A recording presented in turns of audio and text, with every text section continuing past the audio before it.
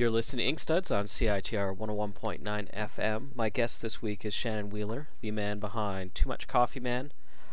The new collection from Boom, Thought You'd Be Funnier, as well as coming out from Fantagraphics in the fall, the nonfiction work, Oil and Water, about the BP oil spill, or BP oil disaster, I guess. Would that be more apropos?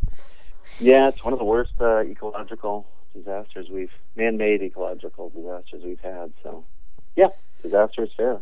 Yeah, and we'll get into that later because I have a lot of thoughts about it.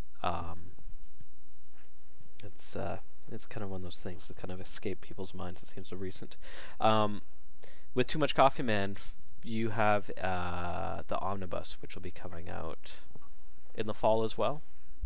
Yeah, we finally finished it. Actually, September, I believe we should have. It's printed now, and it is slowly shipping back from China. So, I have a few copies that they airshipped me. So yeah, we're just waiting for it to arrive. It's on a boat. Slow boat from China. Yeah, there's a song for you. Yeah, no, I'm really excited about it, actually. Although, to be honest, I have those copies, and I look at it, and I have a really hard time picking it up and reading it, because it's like 20 years of work, and it kind of breaks my heart in a way. Everything's there all at once. This is it. This is what I traded in: my relationships, my health, my sanity. Like, and it just here's the book. Here you go. Here's your life. 20 years. Oh, great. You know, I kind of have mixed feelings about the whole world of comic book omnibus, where they stick everything in one huge volume. I don't know. Yeah.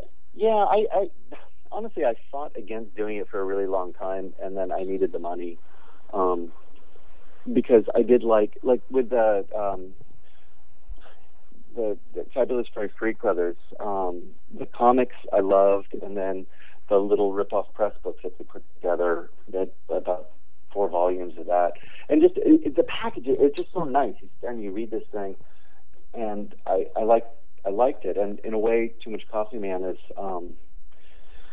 kind of a spiritual brother of that stuff. I mean, I'm really impressed with. By no means am I saying I'm as good as that, but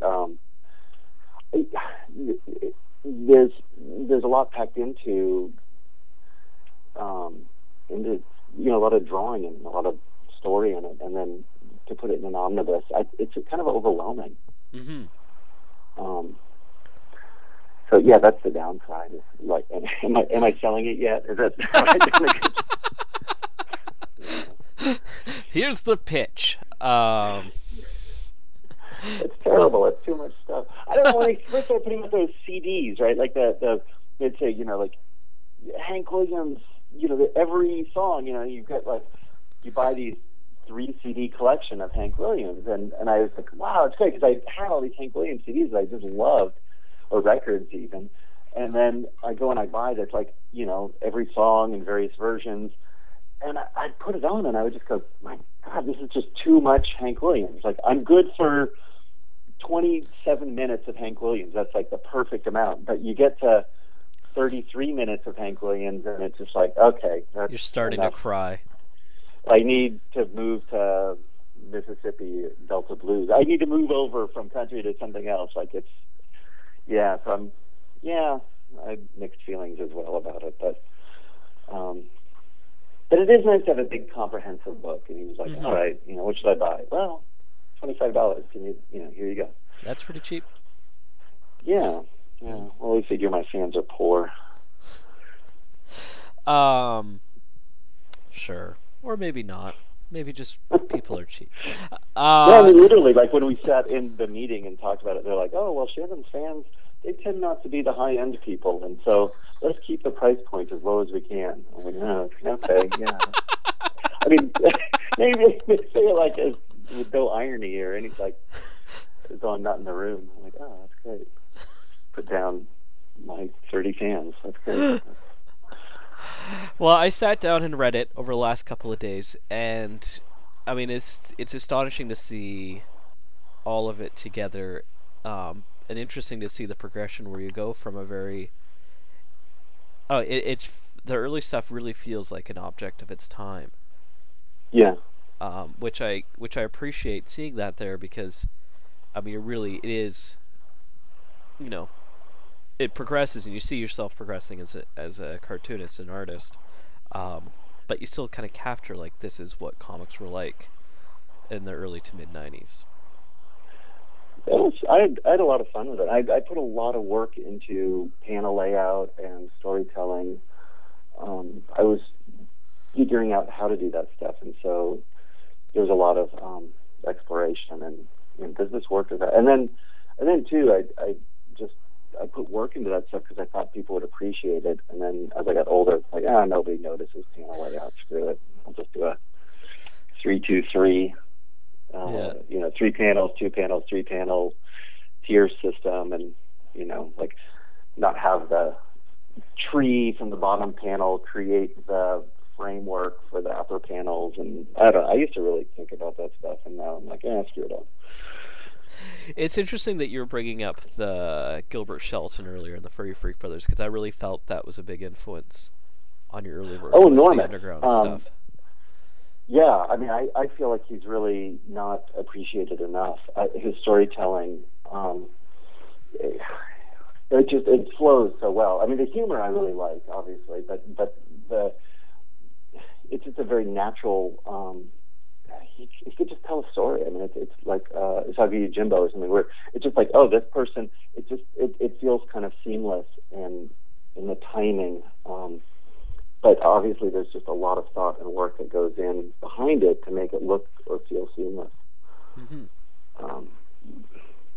I think he's just amazing. And growing up too, we had those comics around, and so it was the first when I was a little kid, and I was buying Marvel comics, and then I kind of, here's some other comics that are around the house, and I read them, and all of a sudden, Garfield was my cat humor source. And back then Garfield was a little bit edgier, like Garfield was funnier and stuff. It's not quite what it is now, but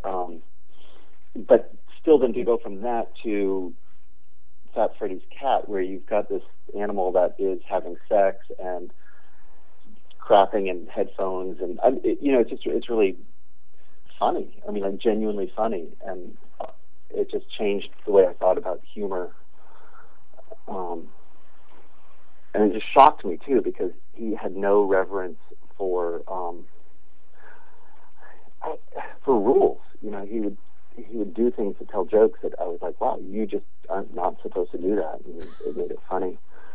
But then it turned out when I was in college, I was going to Paris on a little trip, and my uncle said, when you're over there, you should say hello to Gilbert. And I was like, who's that? And he's like, Gilbert Shelton. He does that. It turned out he's a friend of the family. Oh, because you're from Texas, right? Yeah. Well, yeah. My grandparents are from Texas, and then my aunt still lives in Austin. So my uncle Houston, he's an old Texan. Old Texas hippie scene. Yeah. And so there's the Vulcan Gas Company, which is a big music scene, and so they're friends with Jim Franklin and just a lot of the old poster artists that were. Jim Franklin did work with like 13th Floor Elevator. He did a lot of like armadillo artwork that's still kind of around. But yeah, Gilbert is friends, and he's like, go be there. So, when I was 19 years old, I'd go to Paris, and I'd call up Gilbert Shelton and go have coffee with him, and give him some old photos from the 60s. And then all of a sudden I was like, I've been reading your stuff my whole life, but now it made sense, like why we had those comics laying around. But good, so now for my kids, I have a few comics like that I've kind of hidden so that they can find them, rather than, here, take this and read this. It's like, no, you don't read this comic. I'm going to put it here. And, that way they'll find it and kind of like, oh, look at the dirty words and sex and violence in this. This is great. If I push it on them, they'll just turn into Republicans and like, oh, all that stuff is terrible. But The Alex you P. hide Keaton. it. And Now, was this when you were in school for architecture, or was it when you were in? Yeah, I grew up in Berkeley and then went to UC Berkeley and studied architecture. And then I started off in the art department and didn't feel challenged enough. And so the architecture department, I'd go over there, and I felt like that's where the real art was being done. And people were in there at 2 a.m. just busting ass to get projects done. And I wanted to work hard. So I switched to architecture, and then just kind of took the art side in the architecture department, and then started doing a daily cartoon strip for the newspaper. And then I also was rowing crew at the time because I had never been a jock, and I thought, oh yeah, I'll see what being a jock is like for a little bit. So I was in architecture, rowing crew, and drawing a daily cartoon strip for the newspaper. And I don't know why I did that. Like, in retrospect, I think that was kind of stupid, but you know. Not quite sure on your identity at the time. Well, just trying to figure out, like, you struggle with various, like, how do I become a happy person, or what do I want to do in life? And yeah, so you figure, try on different hats, like, oh, I'll be a stoner for a year, or I'll be a jock for a year. I'll try working really hard, see if that makes me happy. I'll try not doing anything at all and see what that does. I don't know. I was just into experimenting with lifestyle. And artistically, yeah. did you find architecture to be? Did you find any fulfillment while doing that in school? I loved it. Yeah, it was amazing. Yeah, I had really good teachers, and it was very, very artistic. But it's really different being in school for architecture and then actually doing architecture. Mm-hmm. And Berkeley, it isn't a trade school. It's more of a more intellectual or theoretical. So conceptual. They weren't trying to teach you. Yeah, they wanted you to think about, like, pattern flow and usage and emotional environments, and so yeah, like, you would have to, like, take an idea, like, here's a Lorca poem, and then design a space that represents this piece of poetry, or so it was great. Yeah, I loved it. I know. Oh, go ahead. Oh, I just wish I was still in school doing that. It was fun. I know Lorenzo Matati for himself. He went to architecture school in Italy because that was like the closest he could get to cartooning. Oh, interesting. There's no real art school around where he was. I think it was in Milan, and so he went to architecture school. Oh, wow. Yeah. It's odd. It's good. I think in a way it doesn't really matter. I just wanted to work hard and think. I wanted to think hard about something, and train. I wanted to train, and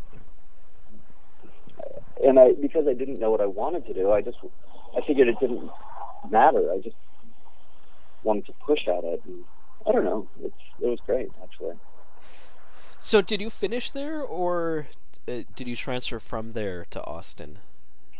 Yeah, no, I finished. I graduated, and then kind of worked at an art store for a little bit and hung out, and I was cartooning.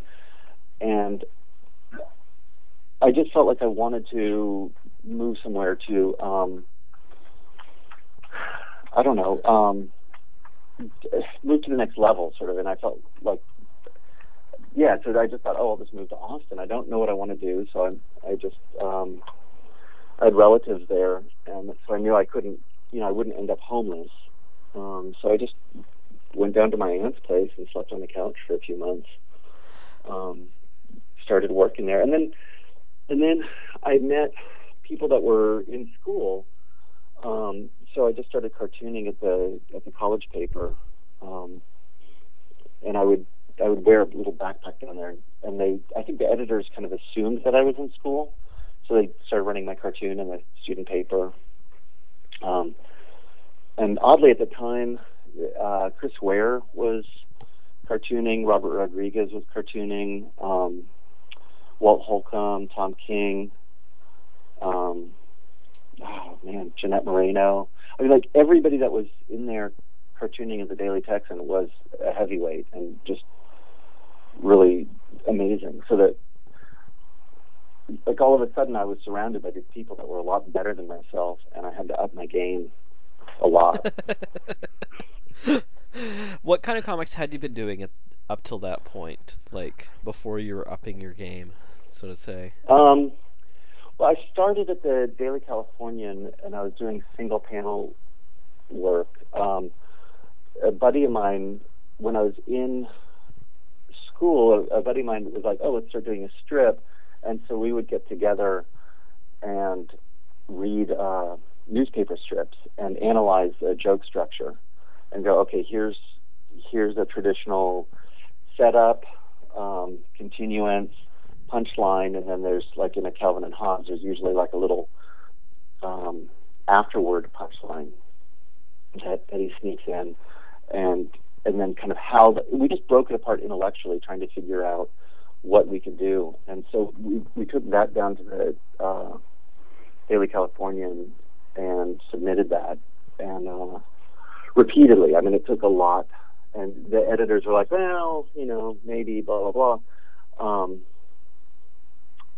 But then I started doing a lot of illustration work, and then doing gag cartoons, because they could use those when they had holes in the paper. They could use those as filler. Mm-hmm. And then the gag cartoons kind of took off.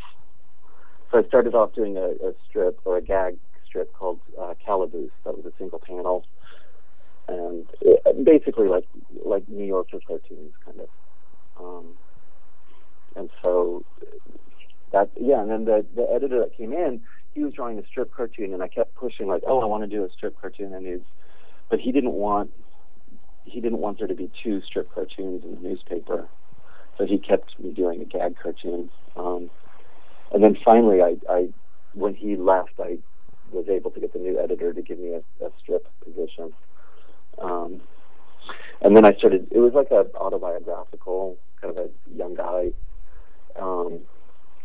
with a talking dog, and sort of his misadventures in college and struggles and stuff. And that character, the Joel character, who's kind of, sort of like a college Charlie Brown character, I used him then when I started the Too Much Coffee Man. That's the same same character, basically. In Too Much Coffee Man, when I did that, I broke it up into the 3 stories. And so I had the artist and the writer, the reader, and then the Too Much Coffee Man proper. And so each kind of taking on a different part of your identity. Yeah, it was actually a way to throw tomatoes at different genres that I thought were kind of ridiculous, like the autobiographical stuff. It was sort of a parody of that, where it's like, oh, here's the cartoonist, and all these people at the time were drawing themselves as these very attractive cartoonists. So I thought, I'm going to make this guy fat and ugly, and that's the cartoonist hero that I'm going to have. It almost reminded me a little bit of Colin Upton stuff. Oh, yeah. Yeah. Well, that's kind of an insult to Colin, but... Well, just the way Colin, God bless him, he sometimes portrays himself in a far negative light than he may be.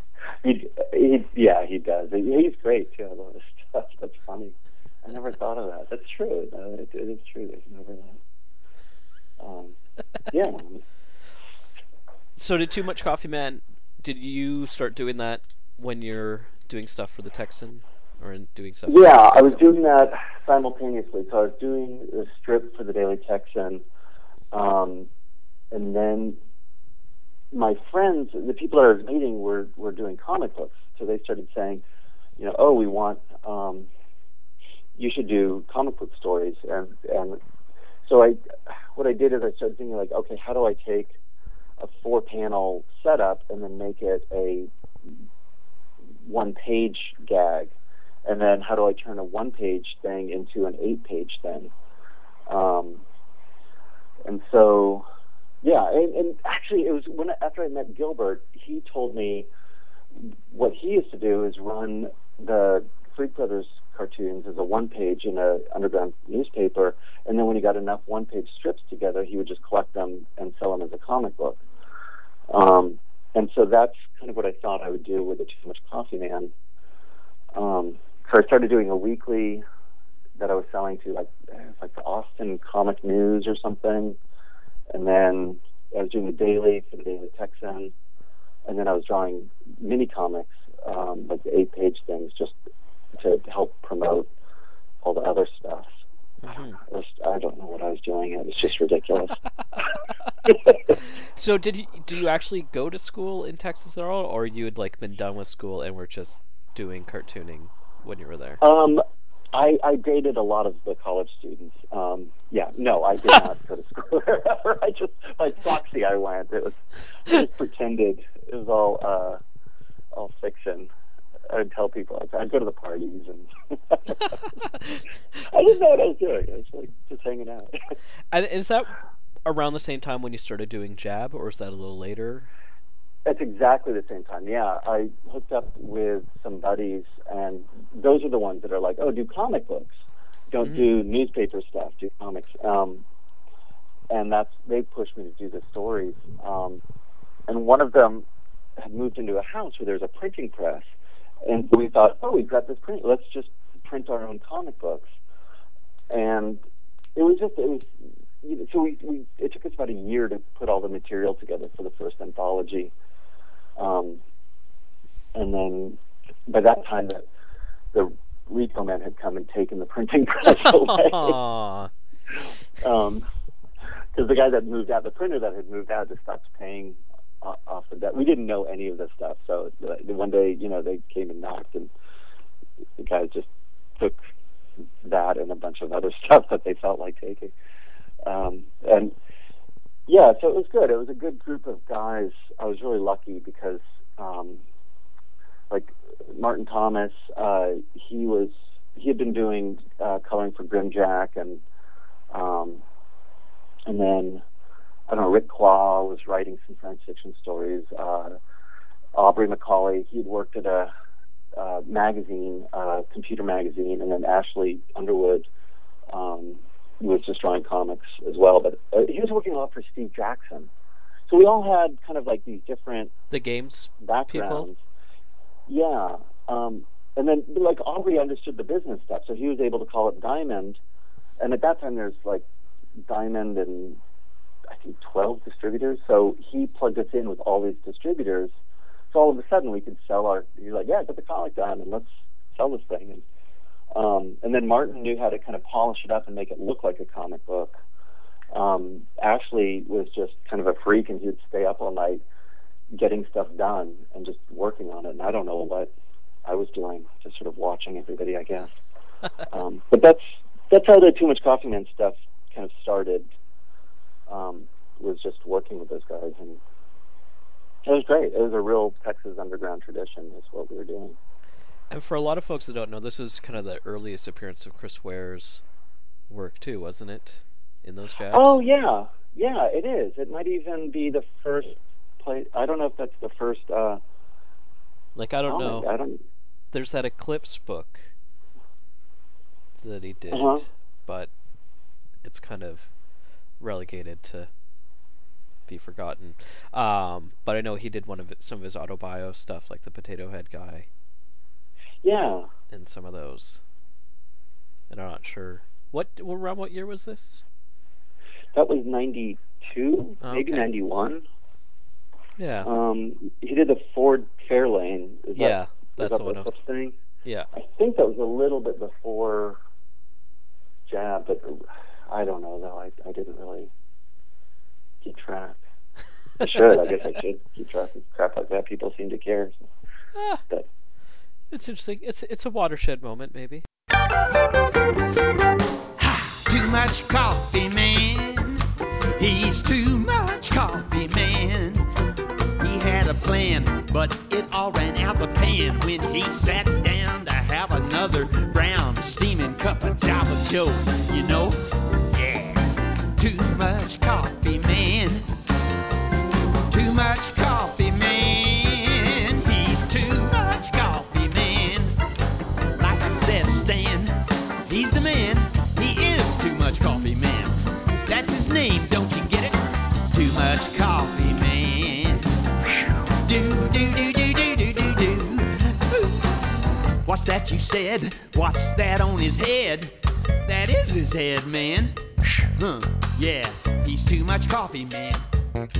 What was the plan? Do, do, do, do, do, do, do, do, do, do. He tells it like it is, but it isn't happening. He says, come in, Russ, what's happening? Yeah. Let's sit down and make a plan. Nothing happening, man. No. Yeah. Well, as long as you're hanging around, might as well have another brown steaming cup of Java Joe, you know? Yeah, we'll make a plan.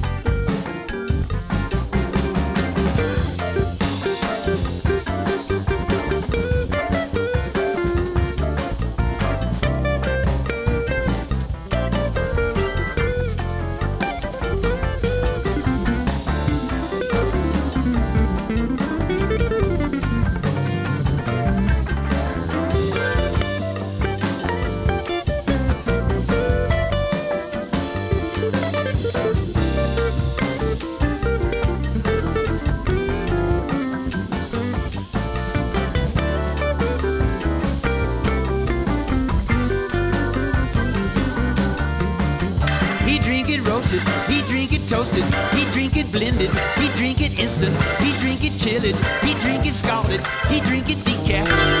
No, man. Decaf? Oh, you heard me. No decaf. Too much coffee, man.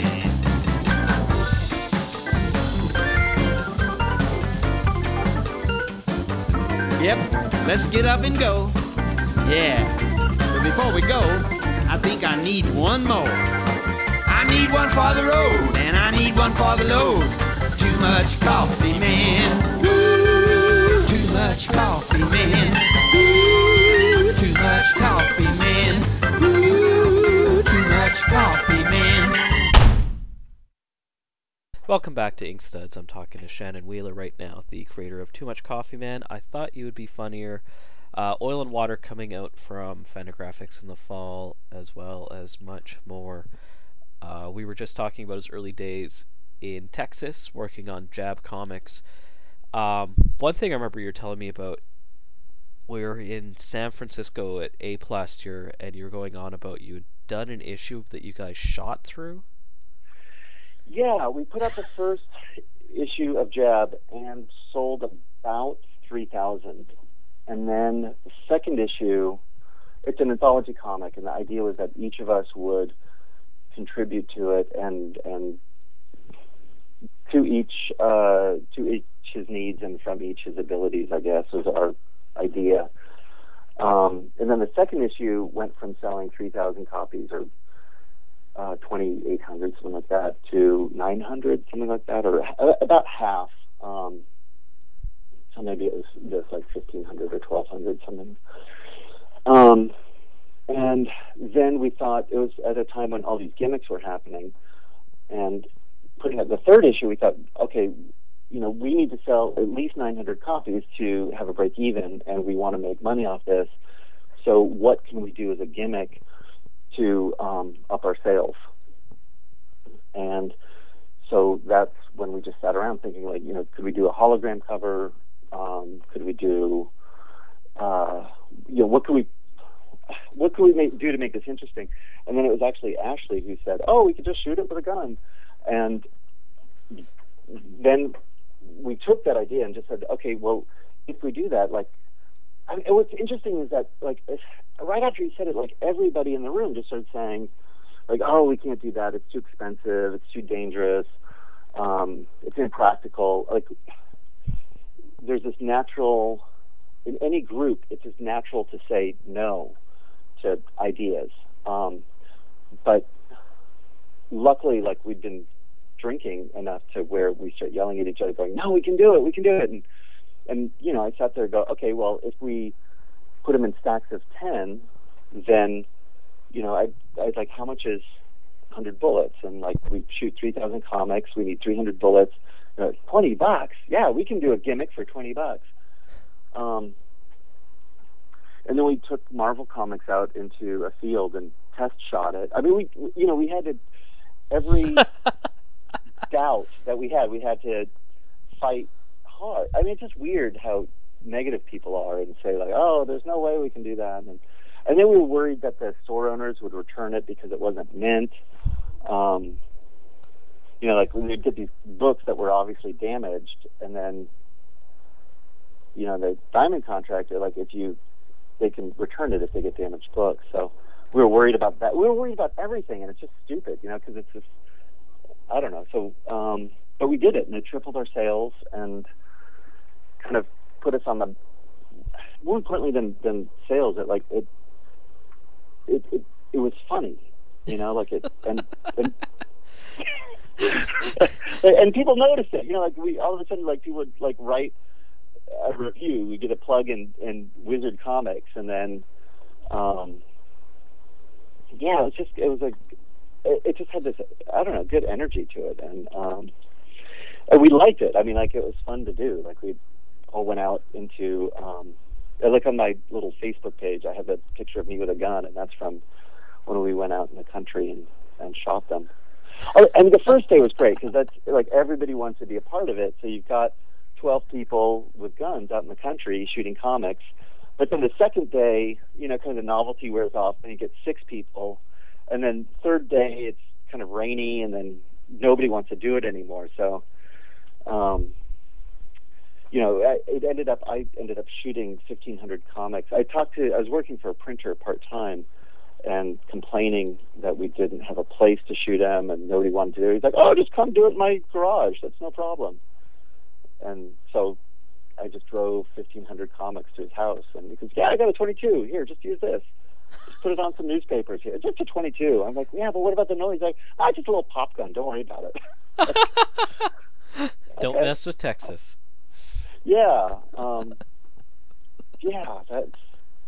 and then I drove out to his land in the country one time, and he hands me this gun. I don't know what it was, but it had a big bullet. He said, "Oh, I want to shoot this thing." I'm like, "Yeah, okay." You know, so he hands me this rifle, and I mean, the bullets were, you know, the size of a pinky, and I'm like, "You just keep this loaded?" He goes, "Well, you know, if you need a gun, you don't want to. You need it quickly. You don't have time to load it." Oh, okay, and then the radio was playing, and so I shot this thing. And I was like, wow, that is so loud. Like, I thought the sound of it made the radio go quiet. And I thought, that's amazing that the sound of the gun would affect the speaker on the radio. And then slowly the sound came back in. I realized, like, no, that is my ears. Like, it was so loud, my ears. And then, so I know now, like, even in, like, a Tarantino film, which, you know, when you are in a small environment like a house and they shoot the machine guns through the floor, like, that is loud, and you can't hear for a little bit after that. So kind of them shooting and then having this whispery conversation, I don't know. Yeah, that was a real gun. He was like, oh, it's a real gun, you know, like, that 22 is just, yeah, that's Texas a little bit.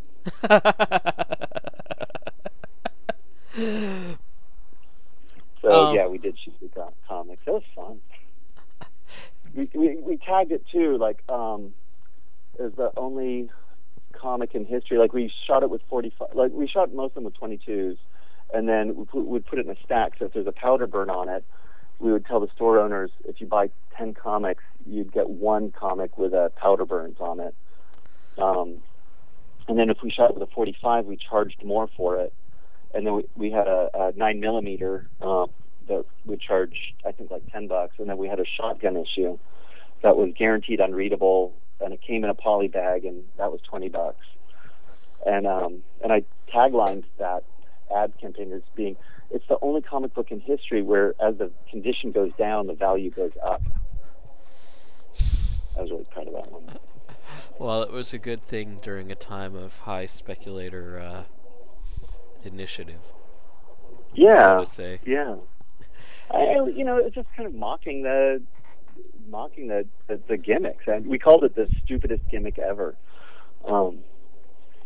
And people too, they'd say like, "Oh, that's really cool how you punched a hole in it." Like, no, he shot it. Like that was, we kind of felt, and I still feel this way. Like if you're going to do something, you really need to do it for real and do it right. You don't punch holes in something and call it a bullet hole issue.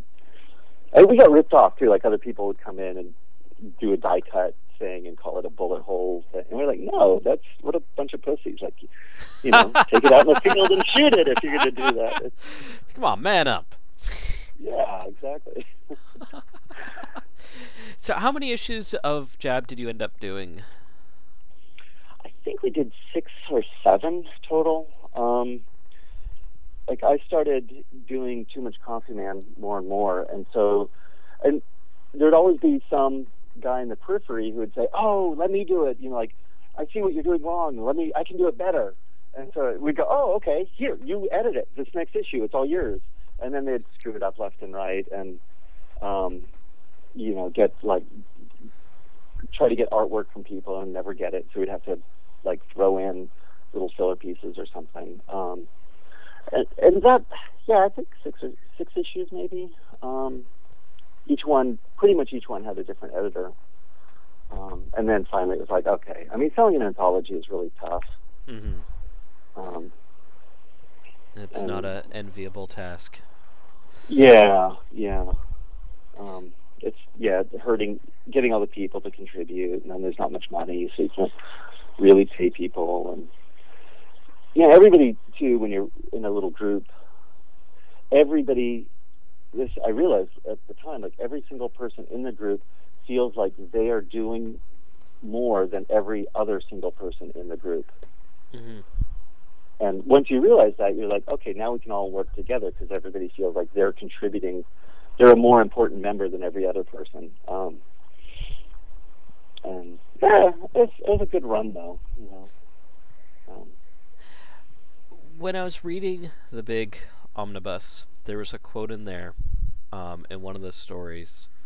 I think it was the cartoonist character saying that talking to other peer cartoonists, that he imagines drawing for an audience, and that the relationship, the point of what they're doing is creating a relationship between creator and audience.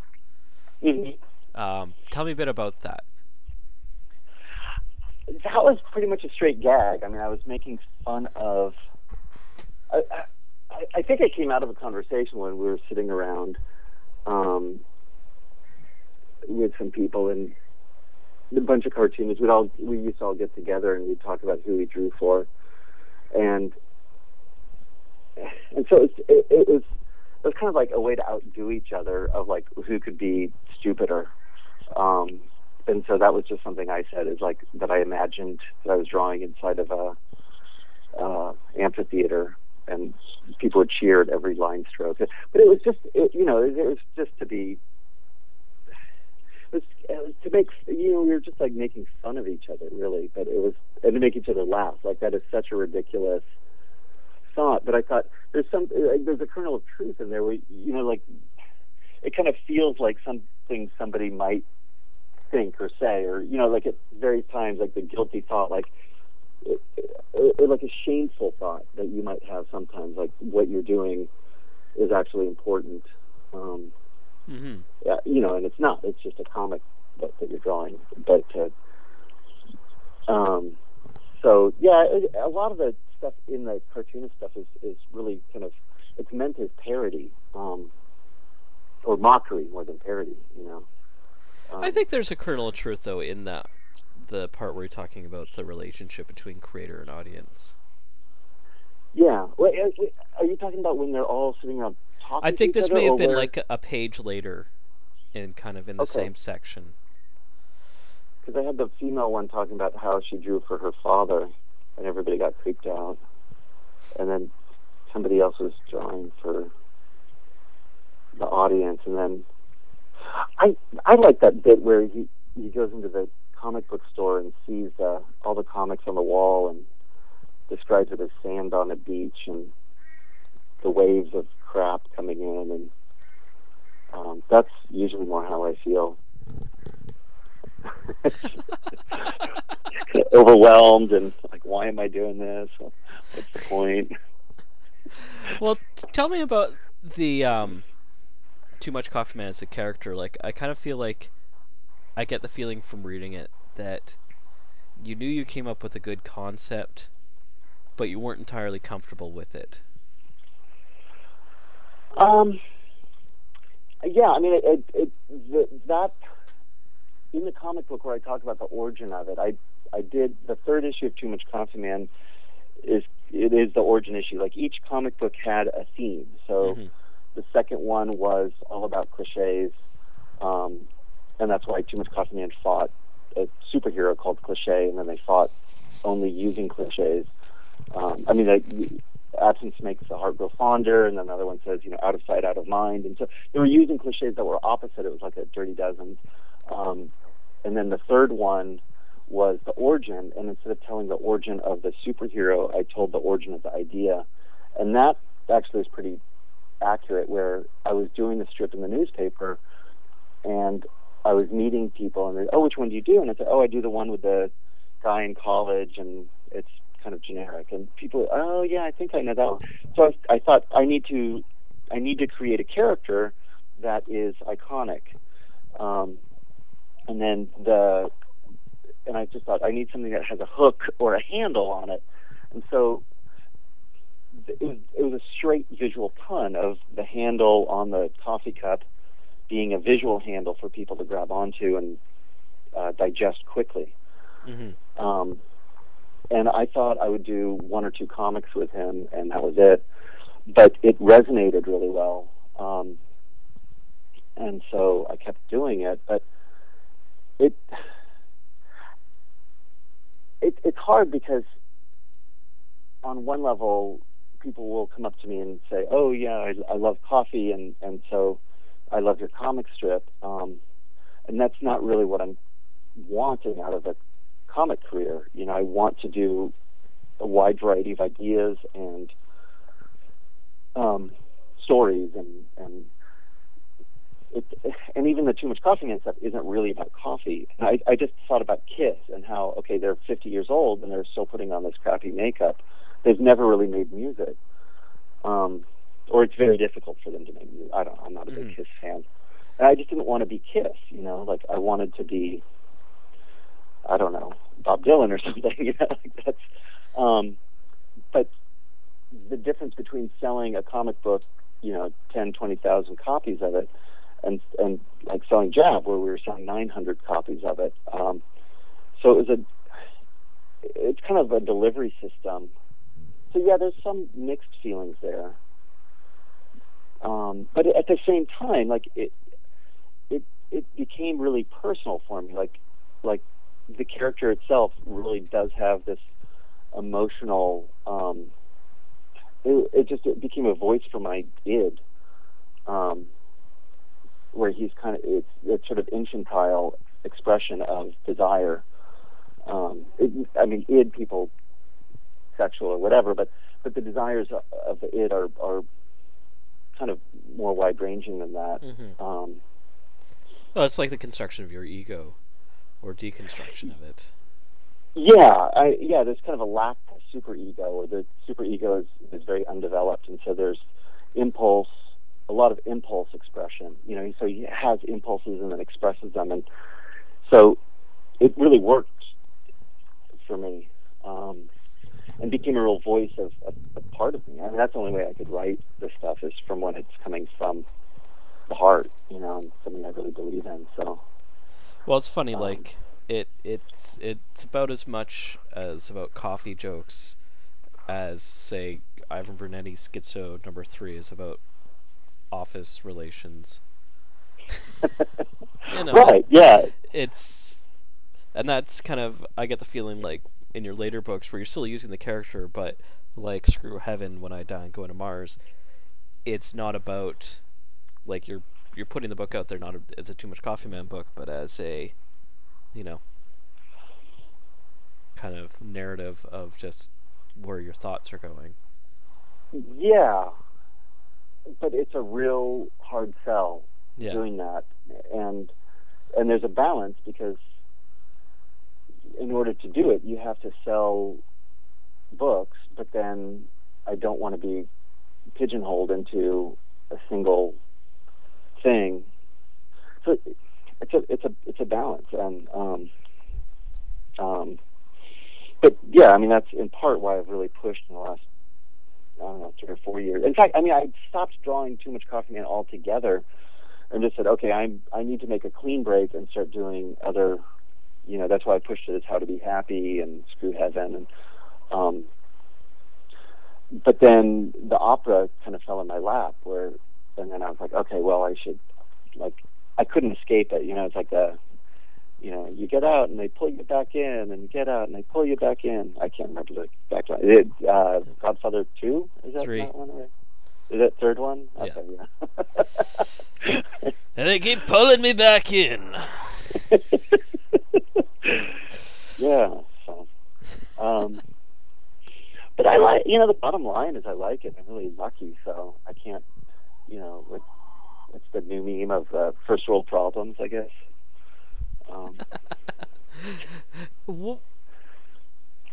One big thing you could, with your work, is not with your comic work, but kind of, I guess, sustaining your comic work, is the use of the merchandising. And when did that kind of first pop up, and how did that kind of take over some angles to what you're doing? From the first, actually from when I was in college, I loved merchandise. I mean, I loved the little gimmicks and the stupid objects. And so in college, I did T-shirts that I would sell to people on the characters that were in the strips. I did, and then, yeah, as soon as I started doing Too Much Coffee Man, I started doing T-shirts and coffee mugs. I just did. Back then, it was mail order, and so I just had ads in the comic book saying, send $10 for a T-shirt. I mean, I know, like, a lot of the more artistic comic people shy away from that, and it's really interesting how. I mean, back then it was like considered bad taste to be doing merchandise. I think Calvin and Hobbes, Bill Watterson really is opposed to it, which I respect a lot.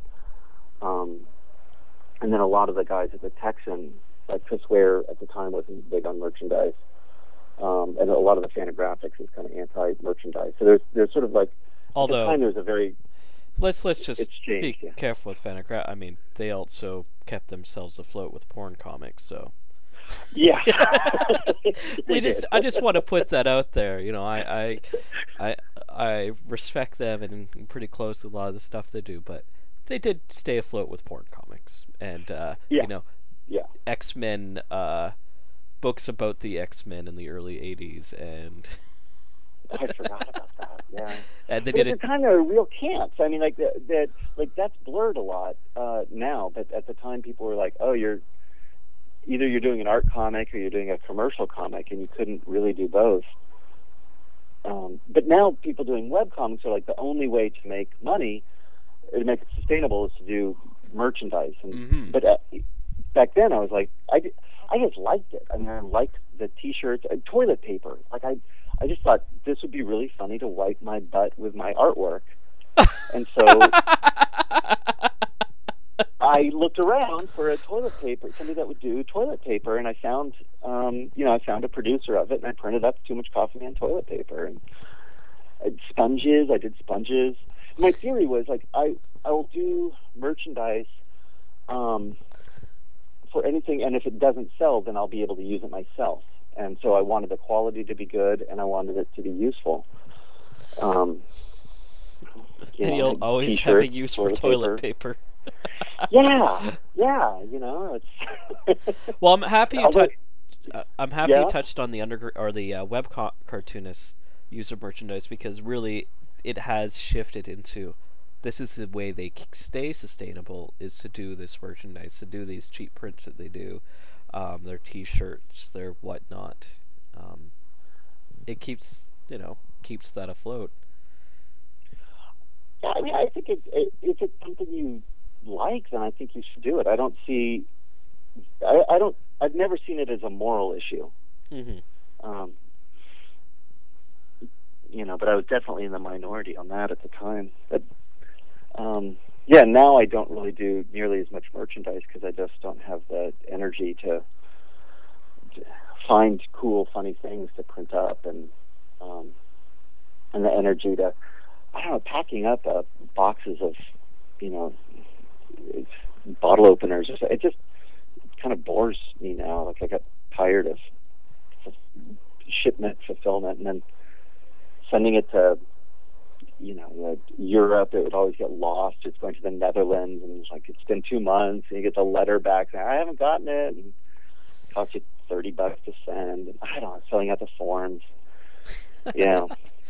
Well, let's talk about how you've kind of, over the last couple of years, you've seemed to really, I don't know, did you reevaluate what you wanted to do with your comics, or it's just you really wanted to stretch in other directions? Well, a little bit of both, and then also just kind of failing at certain things, like doing the magazine. It was a way to do. I really wanted to do a humor anthology again, and I pulled it off for a little while, and it just didn't sell enough. And then also the distributors went out of business, and so killed it for everyone. Yeah, it did, yeah. And it's a shame, because that was a ton of fun to do. And then the books. Yeah, I don't know. I just sort of. It's kind of like when opportunities come up, that's what you take. So I meet the editor for the New Yorker, or one of the contributing editors, kind of one of the higher cartoonists in the little totem pole there, and then I'm like, wow, I've always wanted to do a cartoon for the New Yorker, and so having that opportunity, then I just push in that direction to take it. I don't know. Does that? You're almost coming full circle, because when you started out with single panels. I'm literally coming full circle, because I've gone back to some of those early single panels, and I've stolen from myself and redrawn them to submit to the New Yorker now. It's self-plagiarization. Tell me about the artistically, the style you use for the single panels, because it's very different from the rest of your stuff.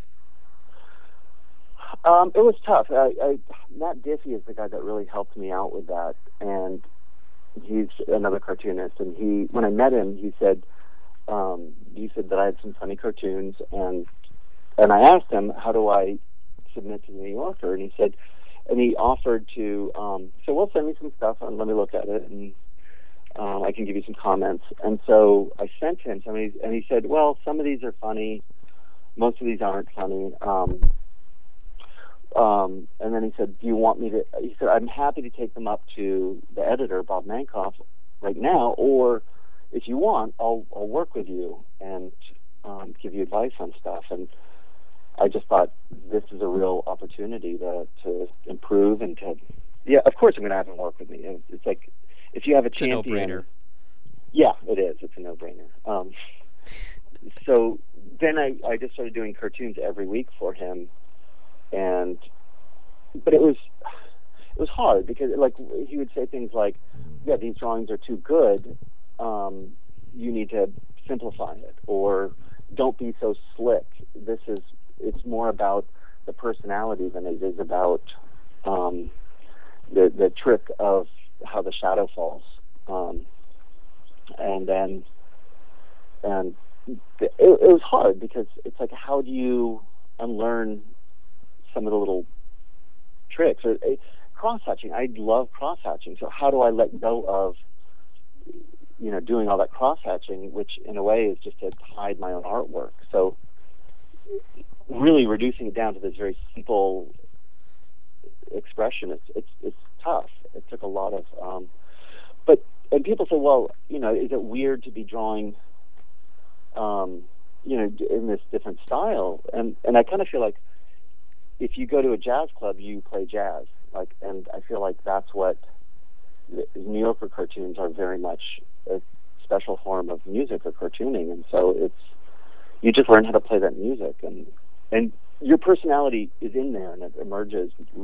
You cannot hide your personality. I don't think. Yeah.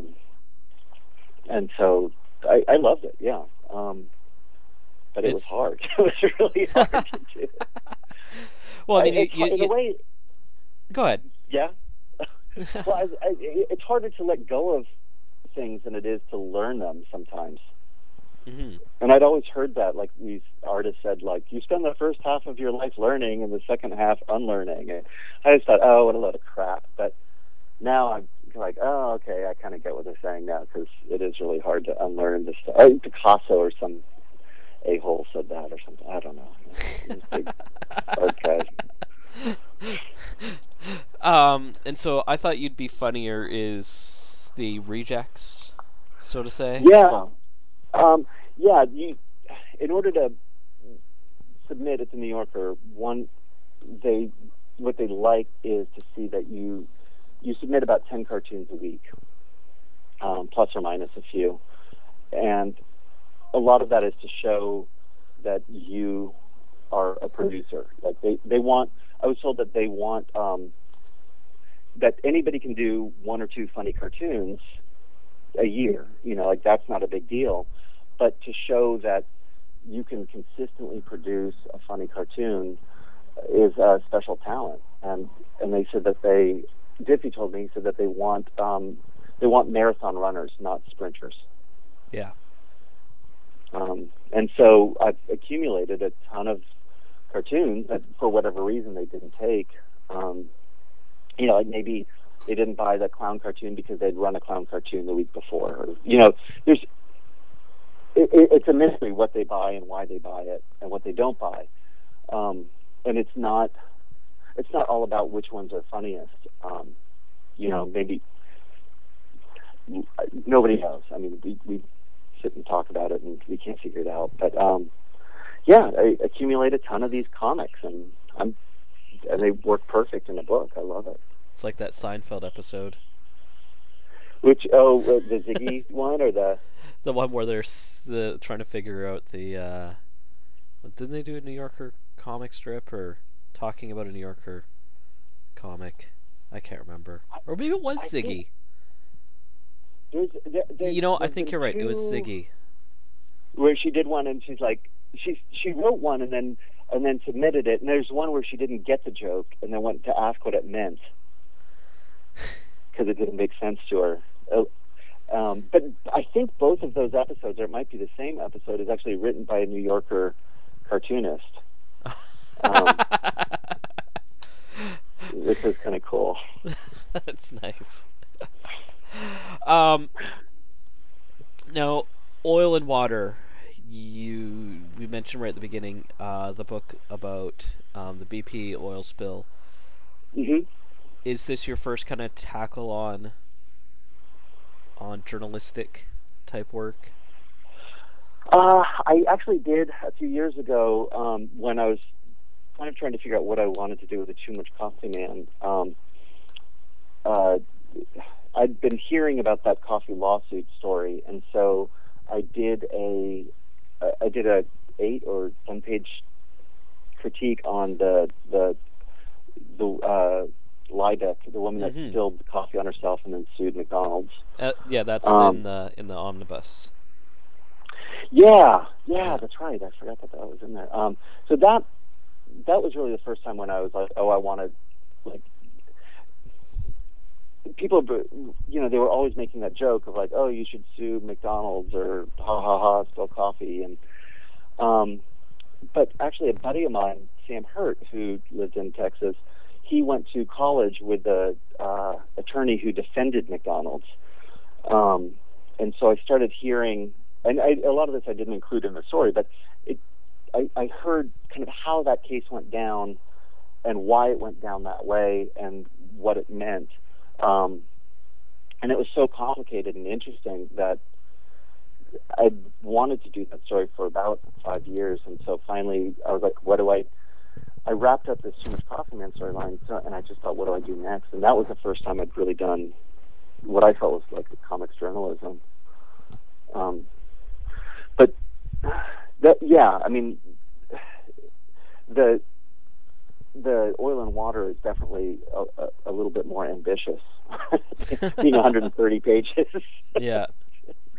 Yeah. So did you actually travel down? You were part of the crew that went down from Oregon?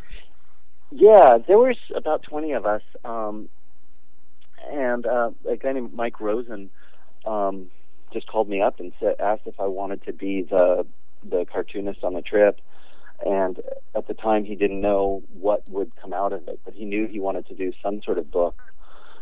And he said, yeah, just bring sketchbooks and just draw and document as much as you can. And I know he's a big fan of like Joe Sacco and all the like Sarah Glidden, Matt Bors, all these people that are kind of doing that. He thought there was a really good way to communicate information. So yeah, he said, come down. And he organized the trip so that it got funded by Keen Shoes and got some other contributions, and just put it together and made it happen. It was great. Kind of weird, like, not even kind of weird. It was, it was heartbreaking going down there. Seeing the environment was difficult, but really seeing the effect that it had on people and just the people's lives being affected in such a profound way. It's very... and not even... What's that? No, go ahead. Oh, well, just that the people that they're being tromped on by other people. It's not even... I mean, the environment gets destroyed, but it's like... It's such a complex issue and so many different opinions, but that, to me, was the most interesting part is people not being able to... they've been fishing for their lives, and then all of a sudden they can't do that anymore. It was hard to see. I was thinking about it and just how, that was that just last summer? Or something before last? And just how, it was such a big thing then, and now it's just not on the thought at all. Like, I don't feel like it's in the cultural lexicon anymore. Well, that was an interesting thing being down there, because we would talk to people and say, what are you doing? And we're down here. And there's even a term of disaster tourism where something bad happens and all these people come down with this good intention to help fix things. And then as soon as it's off the news, that they're left alone. And so one of the goals that we had, and we would talk to people and say, we're going down there because we want to keep this on the radar. We want the awareness that we screwed up one of the more sensitive, richer environments, and we need to fix it. And when we would tell people that was our goal, was to give them a voice and to keep it on the radar, that's when they really opened up and kind of were like, oh, okay, you're not trying to save us, you're trying to tell these stories that we're trying to tell, and then they would really share their lives with us. That was a really interesting. It was an interesting moment. Interesting transition. Even like the BP oil guy. Like I was out on the beach and they have this Zamboni type machine that's a beach cleaner, and and this is sort of a testament to the power of comics and comics journalism, is that I'm walking down there, and clearly I'm not supposed to be on the beach, and this guy sees me, and he's coming towards me, and, because of all the stupid things I've done, I know when there's an authority figure coming towards me, and they are going to tell me to leave, or try to arrest me, or, want to see some ID. Like, I know that look on the face of, like, this is going to be a power conflict, right? Like, they're about to make me stop whatever I'm doing. And the technique that I learned at some point, if you have fear on your face, if you look like you're doing something guilty, wrong, which I was. I mean, I ducked under, do not cross tape and things to get where I was, because I wanted to look at this machine. If I looked like I was guilty, he would kick me out and make sure I wasn't there.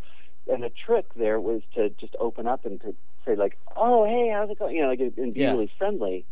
And then he's like, "Well, da da da da," and there's that tone, and then to say, I have a sketchbook, and so sort of let him see it, and then he gets curious. He's like, "What are you doing?" I'm like, "Oh, I'm a cartoonist. I'm drawing this," and then I start asking him questions, and he's down there just trying to, he wants to clean the beach, and he feels like he's doing the right thing, and to validate him and to engage in a friendly level like that, and just say, "Yeah, I'm really interested in this machine," which I was, and I was like, "Could you explain to me how this works and show me?" And so he walked me all around and, like, told me all these little parts, and I drew all this stuff, and he looked at all the drawings, and he spent a good amount of time talking with me. It was really different than, there was another guy on the trip at a different part of the beach that had gone in with his camera, and the BP oil guy had chased him around. He was, like, yelling at him, like, "You can't be on the beach." And he's like, "It's a public beach. I can be where I want." And he's like, "You need to get out of here now." Yeah. And this is where it scoops the sand, and then it goes into this agitator, and it's just soap. We just use soap. I don't know. Kind of an amazing. Well, yeah.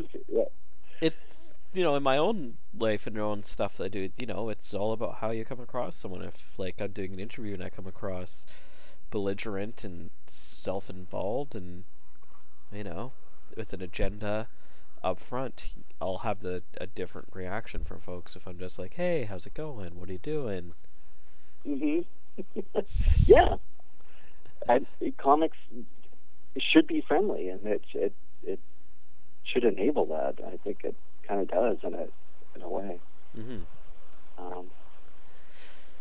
So yeah, what was the question? Like, I think it's my first comics journalism piece. That's my first real one. Yes, the answer is yes. Yes. I prefer your answer than than just getting the answer yes. We'll just put that on record there. For anyone doing interviews, full answers are fantastic. What kind of stuff did you learn that you weren't expecting when you went down?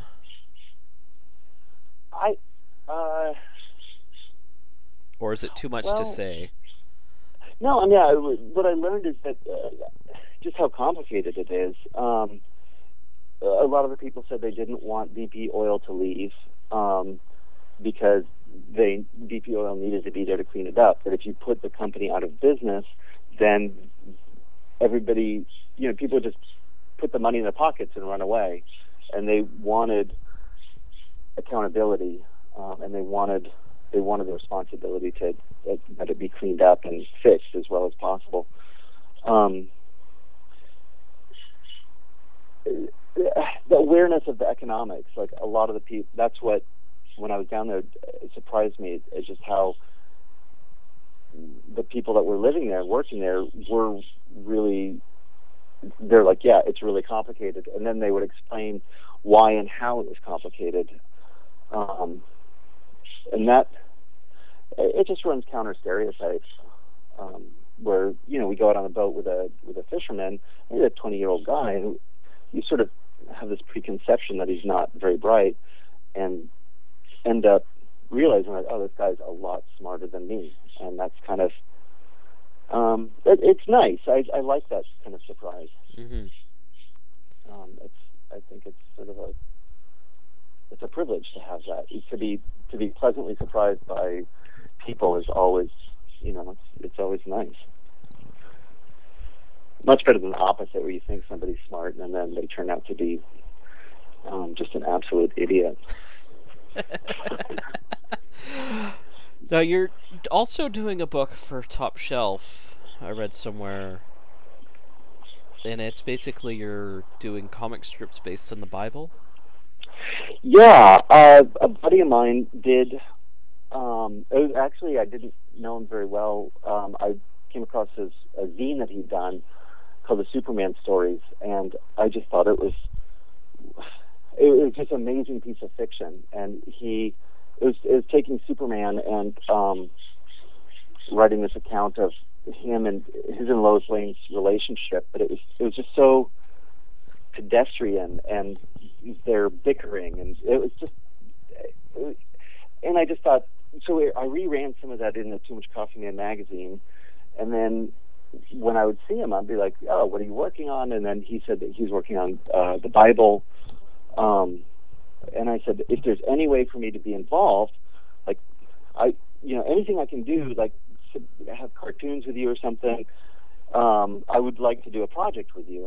And so, I mean, and this is like over the course of 6 or 7 years, I guess. And then he started giving me the Bible, and I said, well, what about if I did a gag cartoon for each? He's taking a book of the Bible and then rewriting it.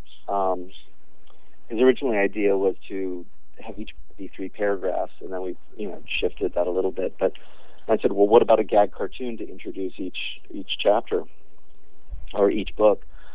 And so that's what, and then I started pitching it around to various publishers about a year ago, and just kind of had it on the back burner. I started doing cartoons for it maybe 2 or 3 years ago. And then, we just finally let's really do this. Let's make it happen. Top Shelf is really interested, and pushed it out. So he's done writing, and I'm done with most of the cartoons. We're going to have I put together a little 32-page sampler of it for San Diego comic convention, and he grew up with the Bible, and for Mark, he felt like it's such an important piece of literature that he wanted to share it with people.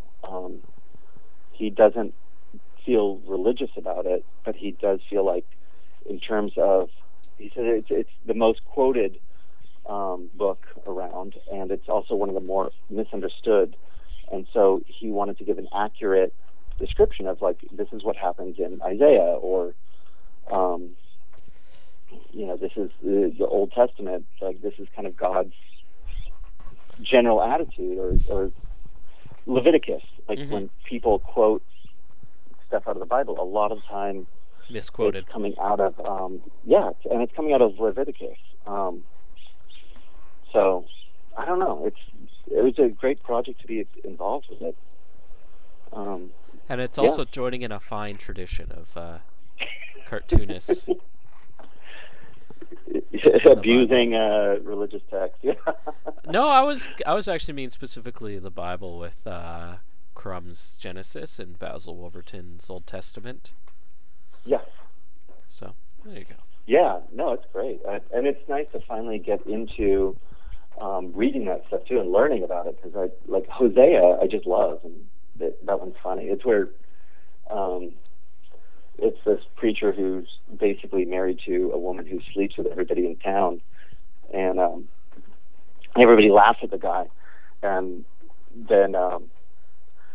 then finally somebody says, hey, how come you're so married to her? Like, everybody laughs at you because she sleeps with it. And he's like, well, and he just like turns it into this explanation about how that's the way God feels about us. Like, we do all these terrible things, and yet he still loves us. And that's why his wife does all these terrible things, but he still loves her. And it's just such a ridiculous story. And then to take that and then make a little single panel cartoon out of it, where he's saying, yeah, my wife's a whore, but she makes for a great metaphor. Like, you know, it's fun. It's like a little puzzle of like, how do you, like Mark's puzzle is to reduce it down to 3 paragraphs, and my puzzle is to reduce it down to 1 sentence and an image, which, you know, I guess is worth 1,000 words, but. Well, I'm looking forward to see what you do with Kings. Thanks. And then the little kids book. That's the other project that another, again, like a friend of mine whose text I really like. Grandpa Won't Wake Up, and then he's like, "Oh, would you draw this?" And I was like, "No, I don't want to draw." And then I read it, and I was like, "Oh crap, this is really good. I've got to."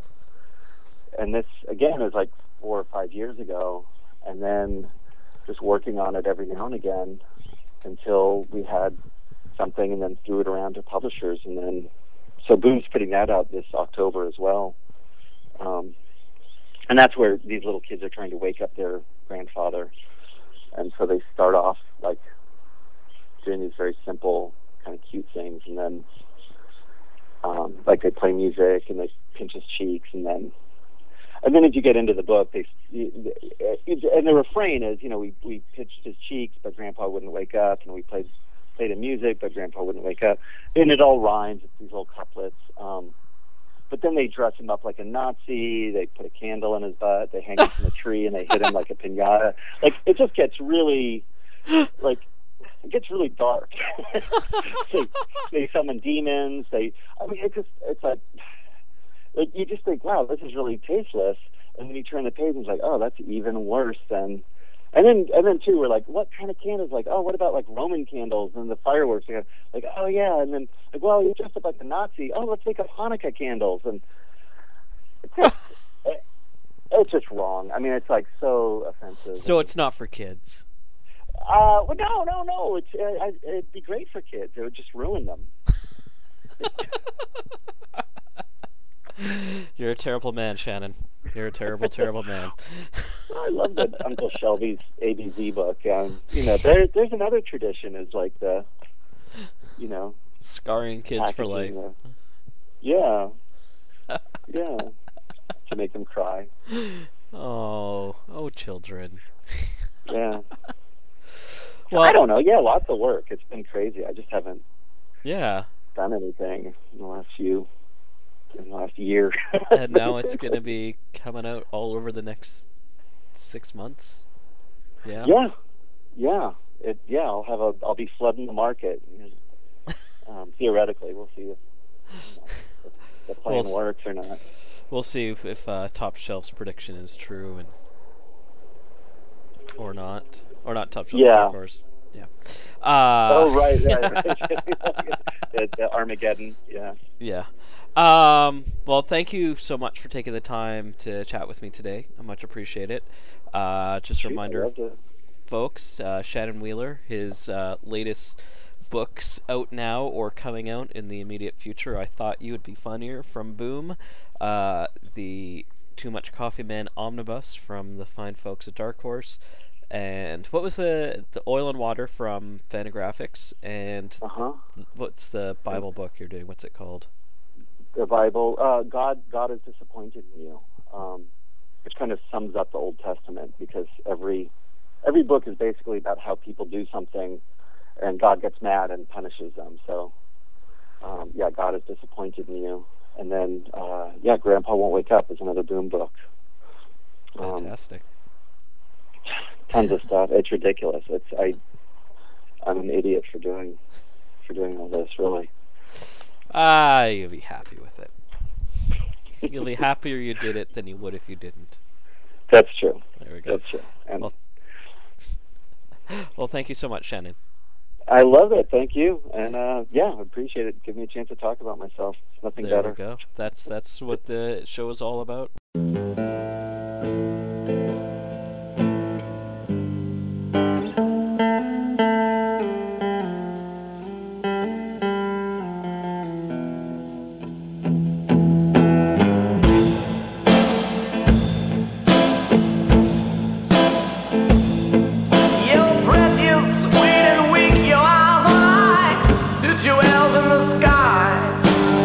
Your back is straight, your hair is smooth on the pillow.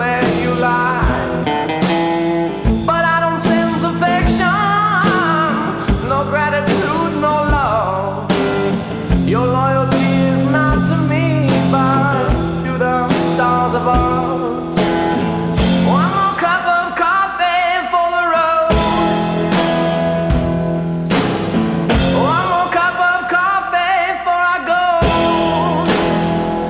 to the valley, but